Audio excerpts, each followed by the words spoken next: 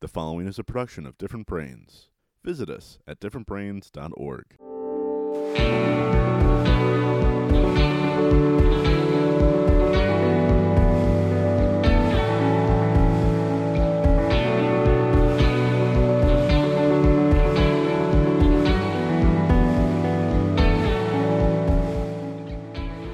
Hi, and welcome to Spectrumly Speaking.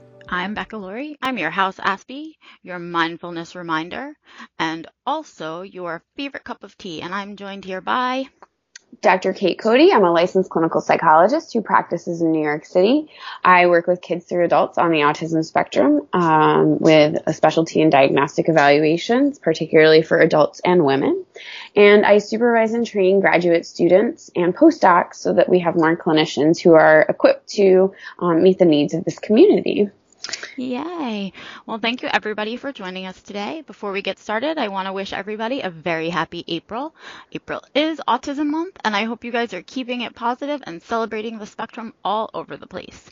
I'm a little bit excited about today's episode because we're going to be doing a good old-fashioned me and you episode, which I really enjoy. I know you really like them because it's like a conversation that we get to have on our own for a change.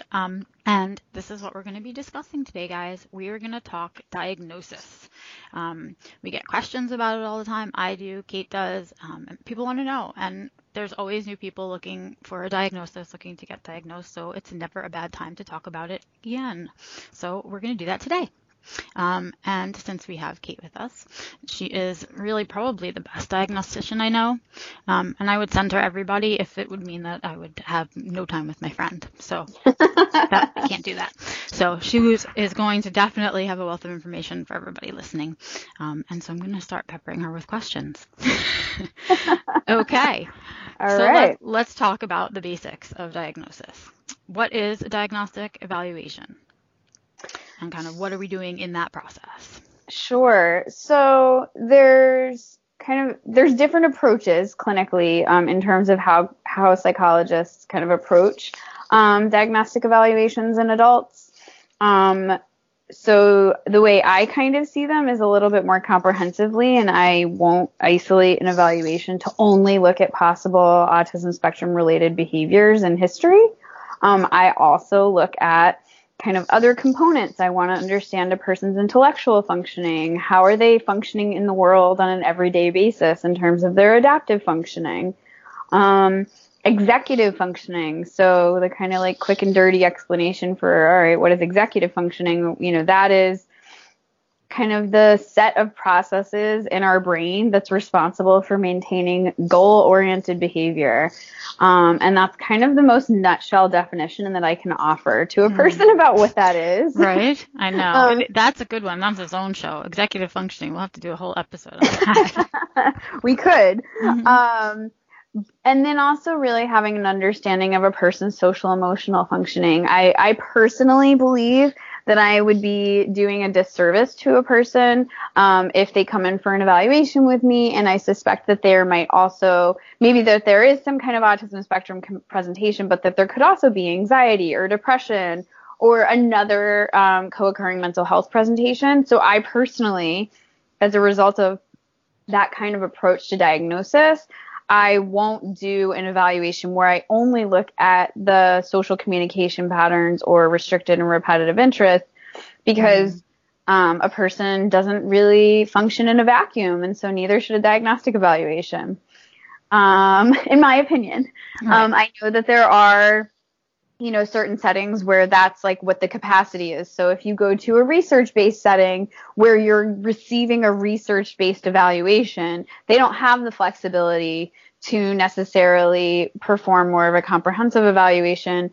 They might be able to just look at the autism spectrum component and say yes or no. Mm-hmm. So there are, certain like logistical limitations that are in place in certain settings. But I think that's part of it. And then I think the other piece is that it's super critical during an adult diagnostic evaluation to have a really strong sense of the developmental history and how long these social communication differences and kind of restricted interest or repetitive behaviors have been occurring. Because if everything kind of onset in adulthood, it's probably not autism. Mm-hmm. So one of the key parts, right? So we do know that autism is classified as what we call a neurodevelopmental diagnosis. And so that means it's brain-based and that it's impacting and occurring throughout the course of a person's development.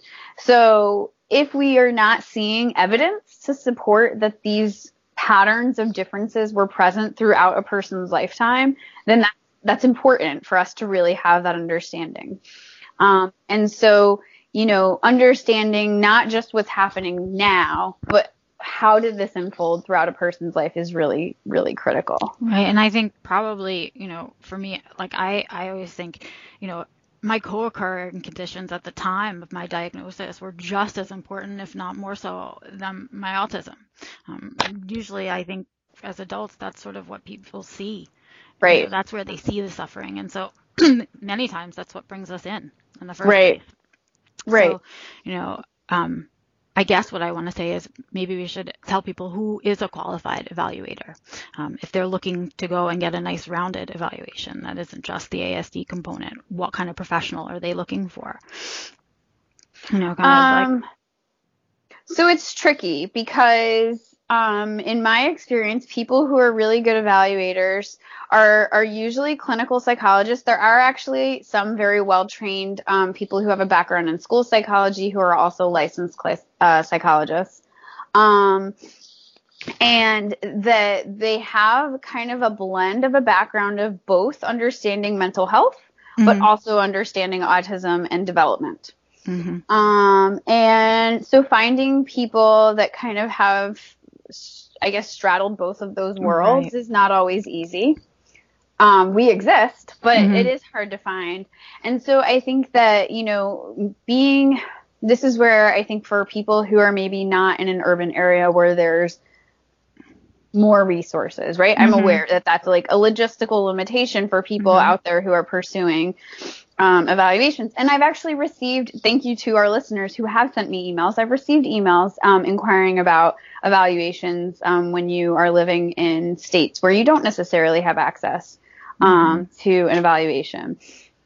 But I think that, being able to advocate for yourself and kind of saying to someone, asking, do you have an understanding of kind of autism? What is that understanding? What is that training? And then also, do you have an understanding of what that looks like over the course of development? Or is that really just, have you only worked with kids? Which is a whole other piece. But then also, knowing someone who has an understanding of co-occurring mental health presentations or generally mental health overall. I think universities that have autism centers are often really good resources because even if they don't conduct the evaluations there, they can often provide appropriate referrals. There's really great organizations, things like AHA or AANE, and we've had, and we've previously interviewed individuals who work for those kinds of organizations.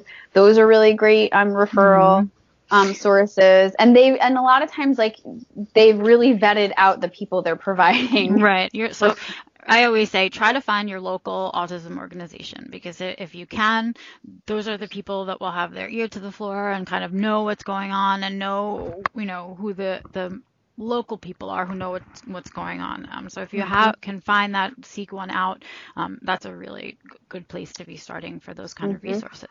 So how are adult evaluations different from child evaluations? So I think one of the things that is really key in terms of the differences is with adult evaluations, I think that actually this is more of a similarity, is that having a collateral reporter is really important. So with a child evaluation, I'm usually getting information from parents and teachers. With an adult, I'm really looking for information, sometimes from parents, if that's an appropriate reference. Sometimes it's siblings. Sometimes it's spouses or partners. Sometimes it's the best friend or a roommate, or it could be any number of different people.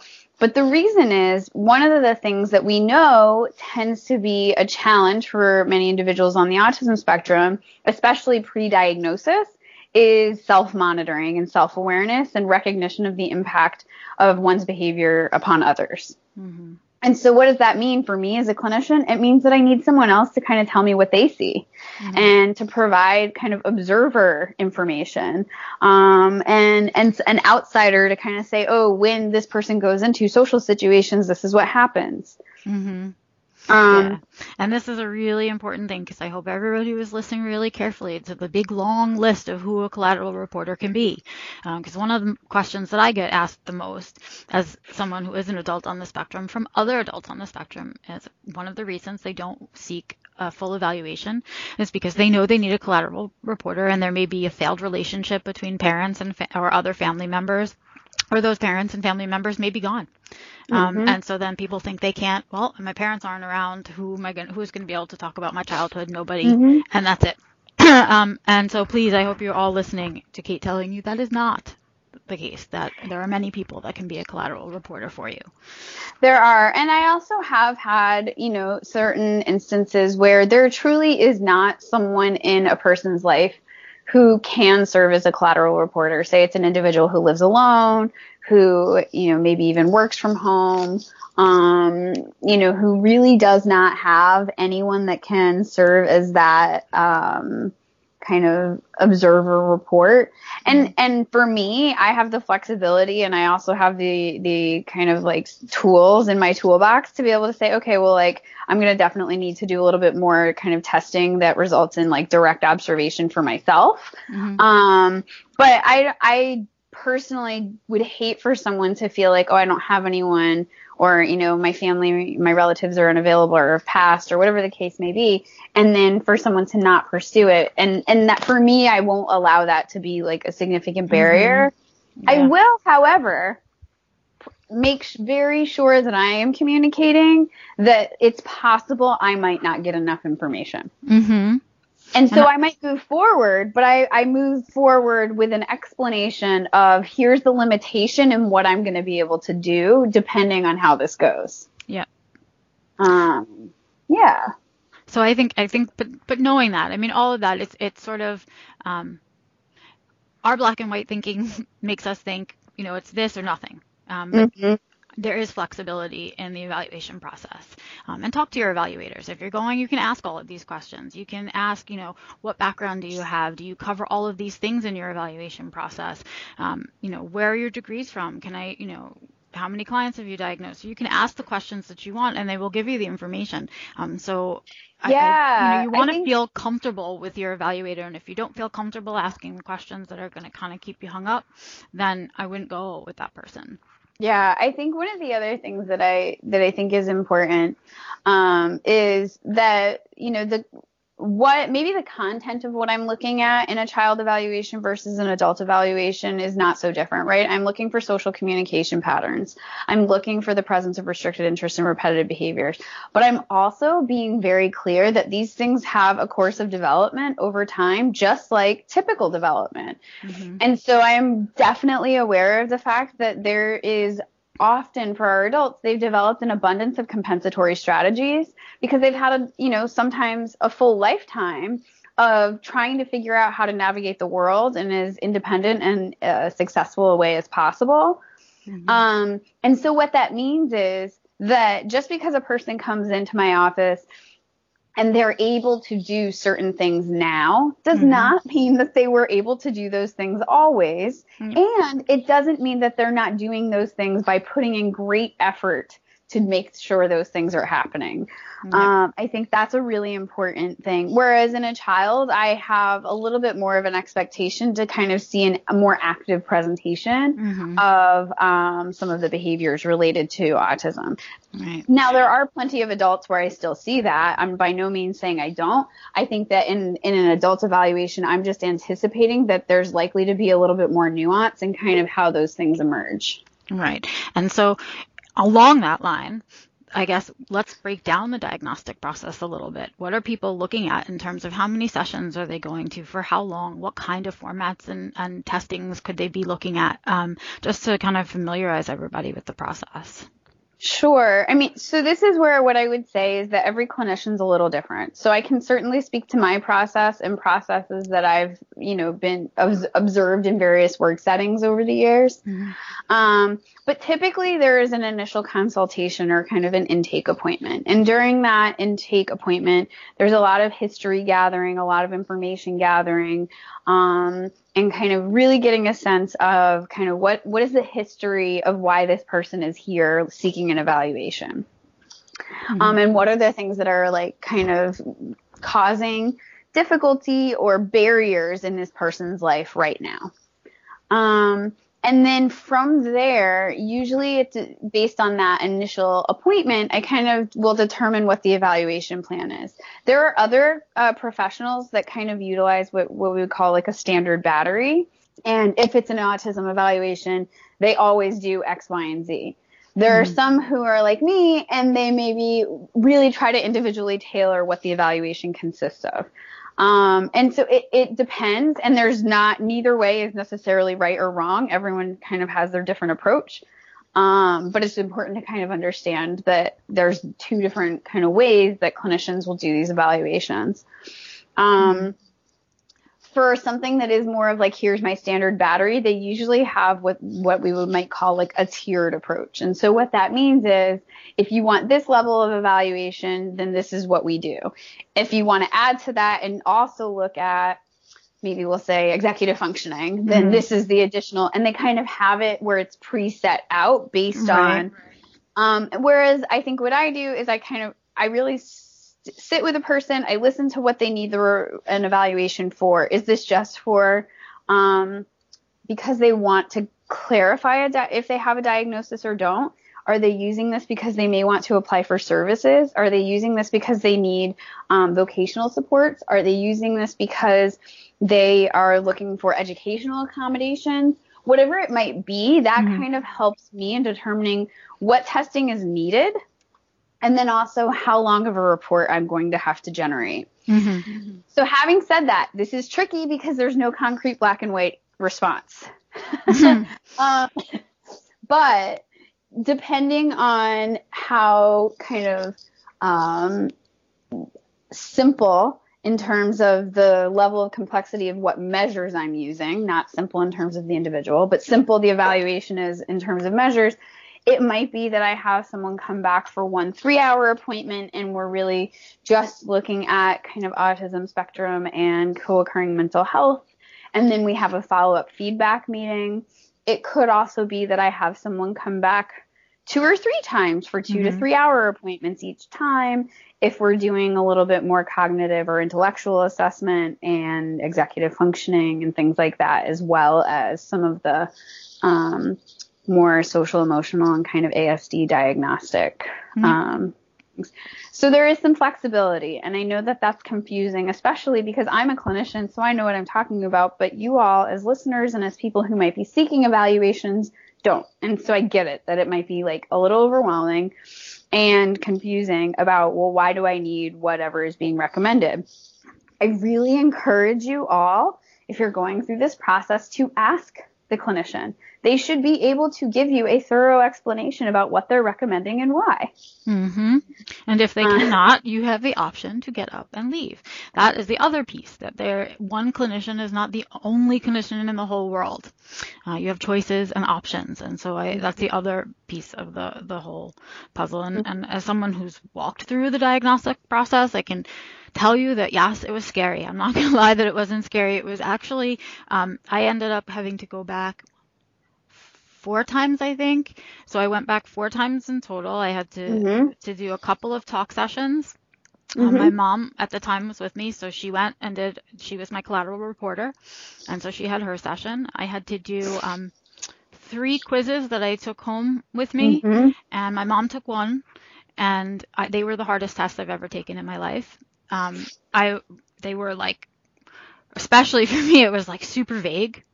Like, 'cause it's just a scale of 1 to 5, and it's like, well, how do you think you feel about this thing?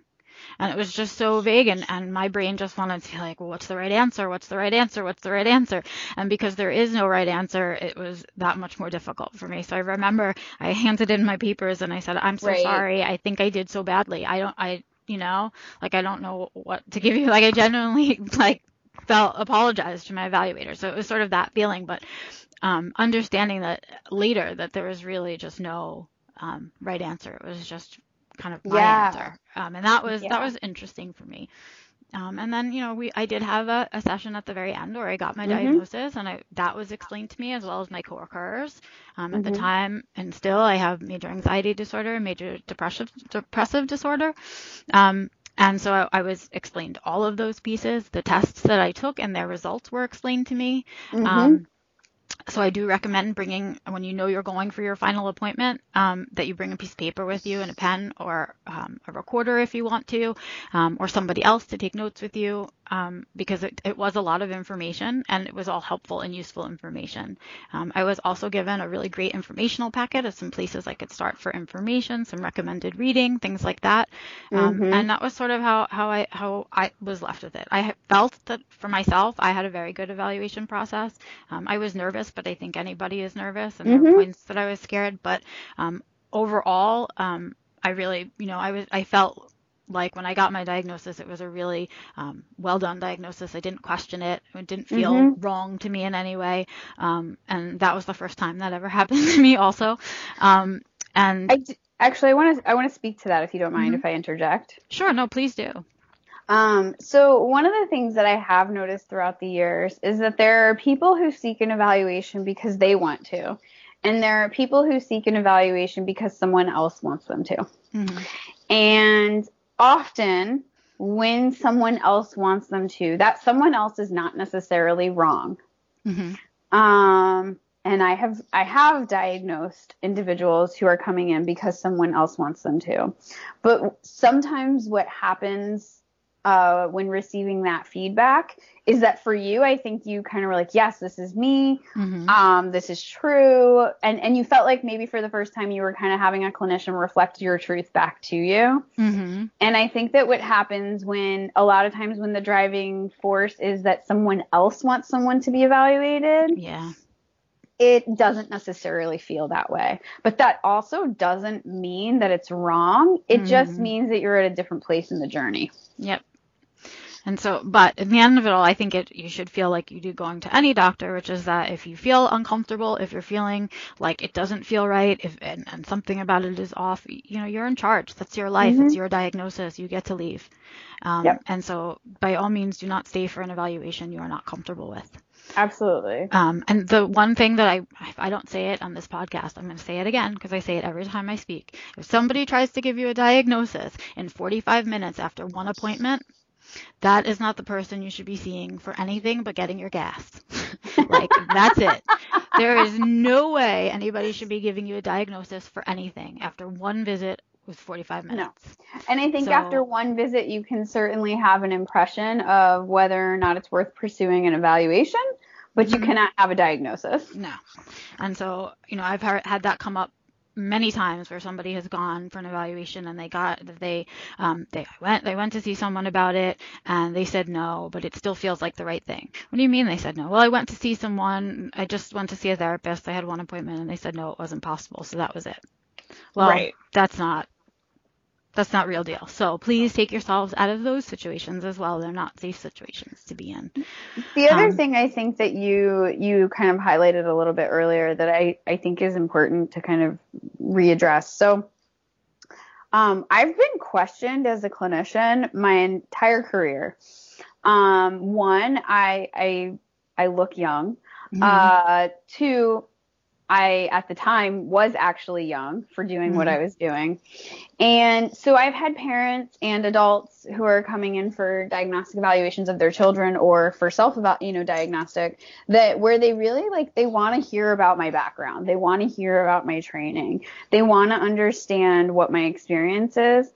And I have to tell you, I encourage people to ask those questions. It is not uncomfortable it should not be uncomfortable for a clinician to have to answer those questions. It should not elicit a defensive response from a clinician, to have to share that information. It is you being an intelligent consumer of your own healthcare to ask those kinds of questions. Yes.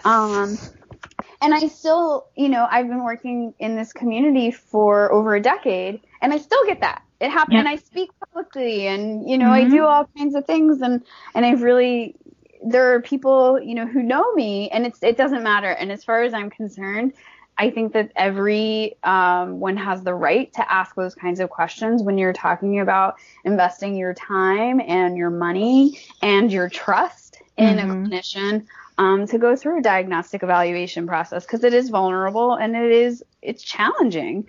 Yeah, and it is. It's also very expensive. Let's be real. Yeah. It's not covered by insurance.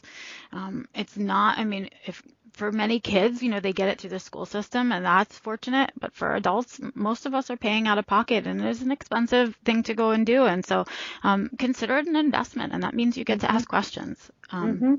It's an investment in you, and that's probably the most important investment you can make. I guess, let's go to the tail end. So you go through this whole process. You go through the diagnosis. They give you your diagnosis. Now what? What do you do with that diagnosis? Right?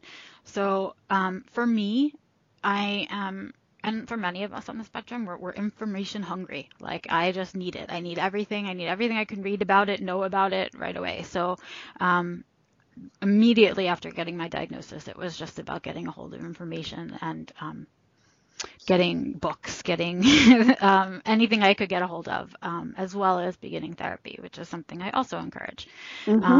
So, that's sort of what I say to people. When you're getting a diagnosis, you're on the spectrum, you're going to be looking for information. So go get your information, use your strengths, use that skill set that you have, and go and teach yourself about yourself. Go learn about your diagnosis, go find your peers, go find your community, and get to know everybody, get to know you all over again. You sort of get to reflect a lot on what life was like before that diagnosis. So you get to learn about you. So walk through that process. I think if you can find a good memoir by somebody who's been diagnosed, somebody that, read at the backs of a couple of them, and if they stick out to you, there's a few I would recommend. I always recommend Be Different by Donald Robeson. I recommend Pretending to Be Normal by Leanne Holly Wiley. And I also will often recommend Nerdy, Shy, and Socially Inappropriate by Cynthia Kim. Those are just three of my favorites. And then there's tons and tons of books about, oh my God, just about any topic. So anything plus autism, and you can Google it and get the information that you need. And I would say some really good national organizations. I would say the best one at the moment is Autism Society of America. They have local chapters just about everywhere. So that's a great resource to start with. Really, the thing that helped me the most was seeking out my community and my peers. So if you're a support group person, go check one out. If you're not a support group person, still check one out and make sure you're not a support group person, because the support group with your peers is different than one you've ever been in before. See if you can get yourself to a conference. Try to get involved with, maybe, there's some walks in your area that they may be doing some autism stuff, but really kind of reach out, because I think you'll find when you do start reaching out, there's going to be a lot of familiar people that you're finding yourself. You're going to be feeling like you're looking in the mirror a lot. And so I felt like that helped me through the inner journey, was to be externally kind of looking for my community. I had found my people. That was really exciting. Well, and I think that for people who maybe need to take a step back and be a little more internal first, definitely sticking with the books you recommended is a great idea. I also really love Living Well on the Spectrum by Valerie Krauss, which is like a workbook style. And one of the things that I think Valerie does really nicely in that text is kind of outline everything in terms of understanding what a person's differences are, but then also saying, all right, well, what are the tools?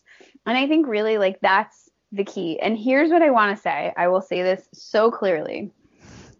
When I say what are the tools, I am not saying that I expect adults on the spectrum to go out and change who they are to fit into the world. That is not what I'm saying. I want to be very, very clear. What I am saying is, when there are things that are getting in your way as an individual, that you do not want those things to get in your way, what do you do to prevent those things from getting in your way? So that means, and we all do that. Neurotypical people have to do that. People on the spectrum have to do that. People with ADHD do that. People with a range of mental health presentations do that. We all have to do that. We all have things that get in our way sometimes. Yep. And I will tell you that I not only use that book myself when I work through my diagnosis, but the thing that I love that I did and that my OCD did for me, like I never write in books. I really don't. I don't write in books. So I photocopied because it is, there's reading parts, but there are parts that you really kind of need to put the effort into. And I felt stupid and I complained about it because it was felt like kindergarten homework a little bit. But I will tell you, it was the most, I don't know, it gave me inner knowledge in a way that I didn't even know that you could have. Like I didn't realize how much my natural biological clock, like my natural circadian rhythm, had been making other things in my life so difficult because I was trying to do everything to go against it instead of learning to work with it. And there's one section in the book where we go through and you talk about what times of day you feel your best. Yep. And it was the first time that I stopped to think about it that way. And so I didn't write in it. I did a photocopied and I filled them all out because I'll tell you that over the years, I've gone back to certain chapters when I've been struggling with that thing again. And because things in my life have shifted, my answers to those questions aren't the same. Yep. And so I keep it around. I photocopy it for other people. I think it's a great book. So yes, good to the list. I like that. And I think it's super important that there is, an understanding that none of these tools or resources or recommendations are there because anyone expects, you to change. It's truly about how do we equip you with the correct tools so that you can function in the world in the way that you want to.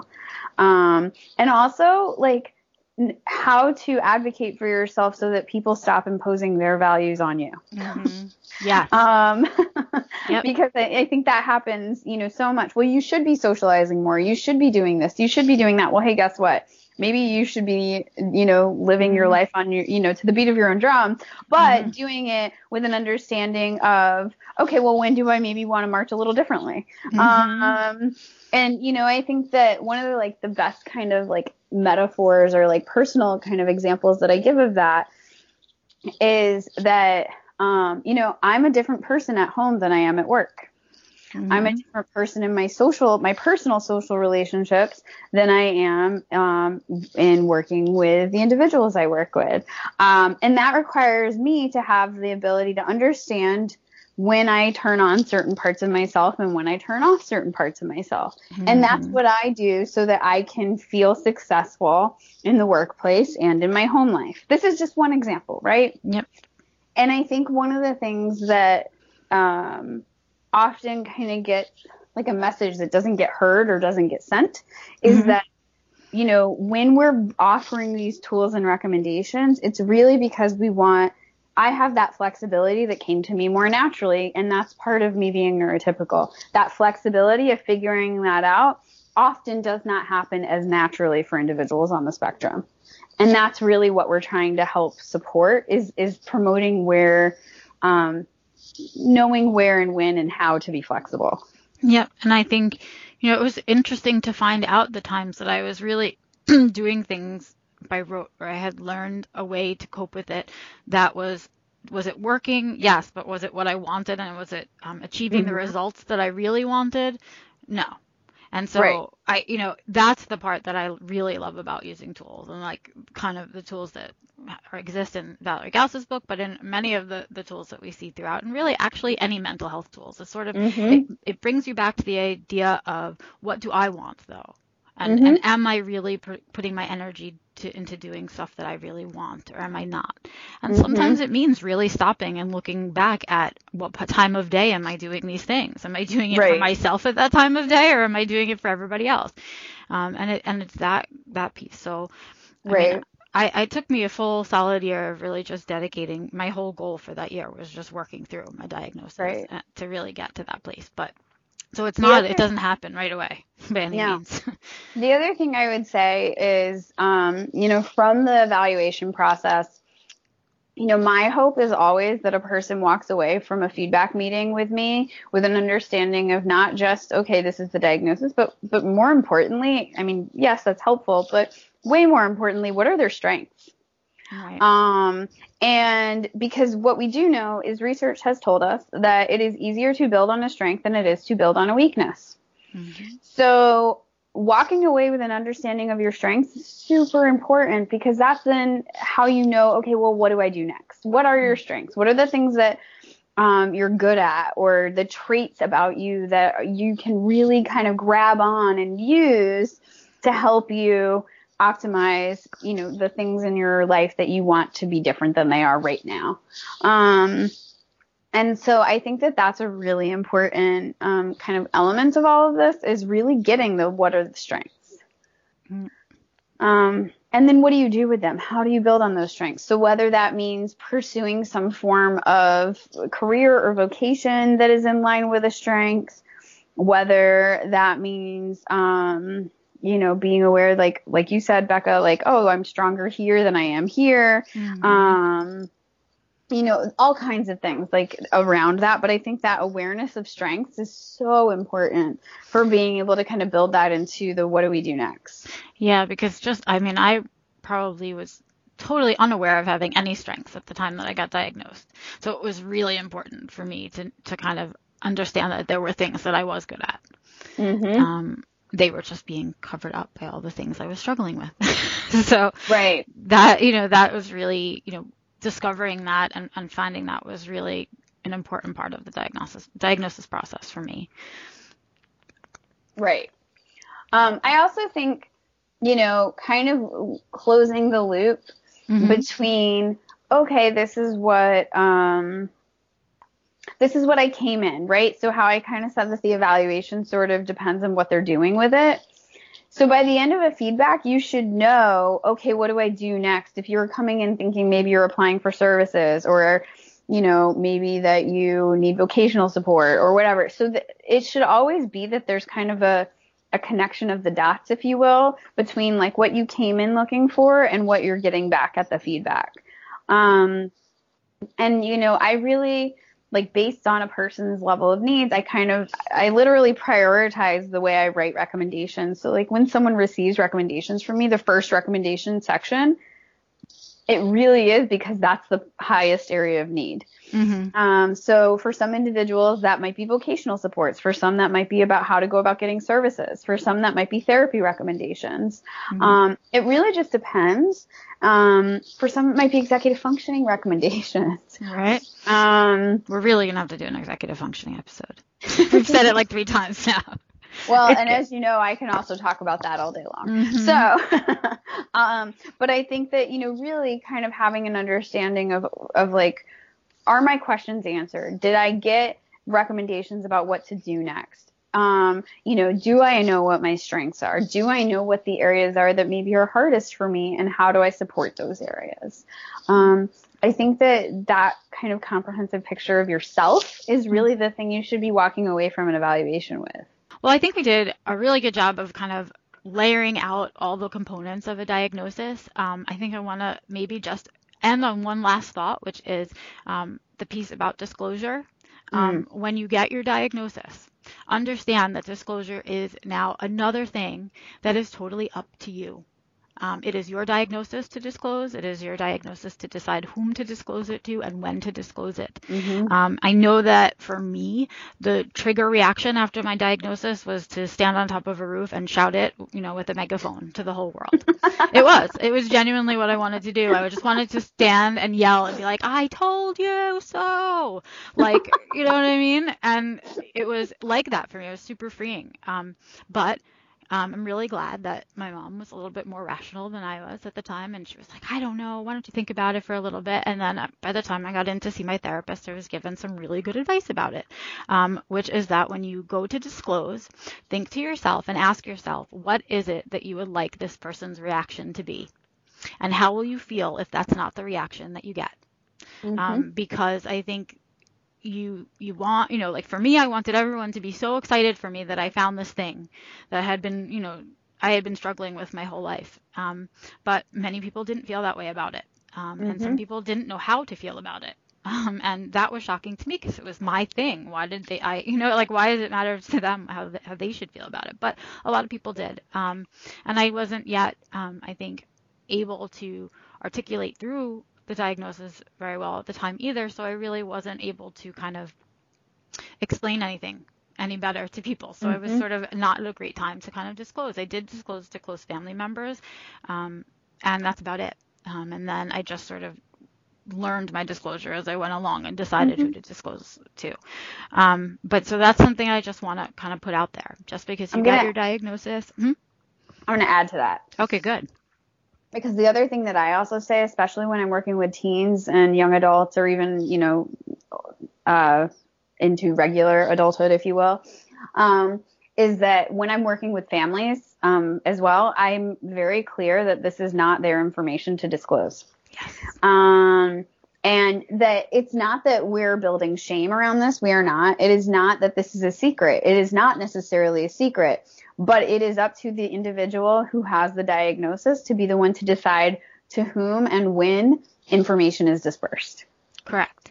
Which is really important. Family members listening. Really important. Because the person's reason for not wanting to disclose to somebody else may have nothing to do with shame. I know I didn't disclose to some people, not because I cared about people knowing, but because they were gossipy people, right? And I didn't care if they knew, but I didn't want like their whole family to know. Like, why do they have to do that? So I chose not to tell those people. So it doesn't have to be about shame that you're not disclosing. It's just, it's private information. I'm a very private person. I don't share certain things. And I hope that people are respectful of that. And so that's the idea that disclosure is coming off of. So do not be ashamed of your diagnosis. That's not what I'm saying, but because it's something that is so, can change your life so much and is so important to who you are as a person.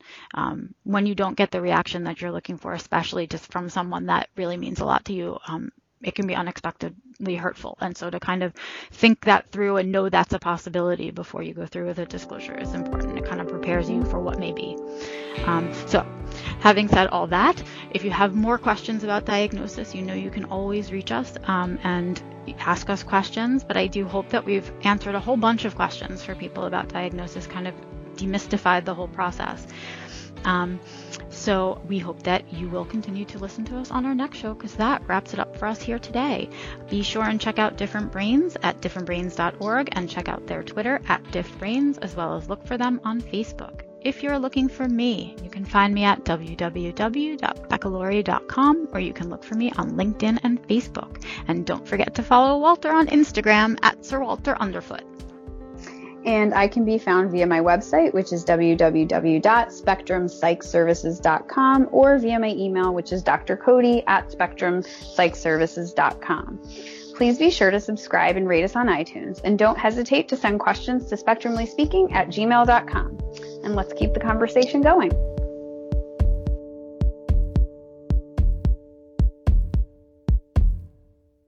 Spectrumly Speaking is a production of Different Brains. For more information, visit us at differentbrains.com.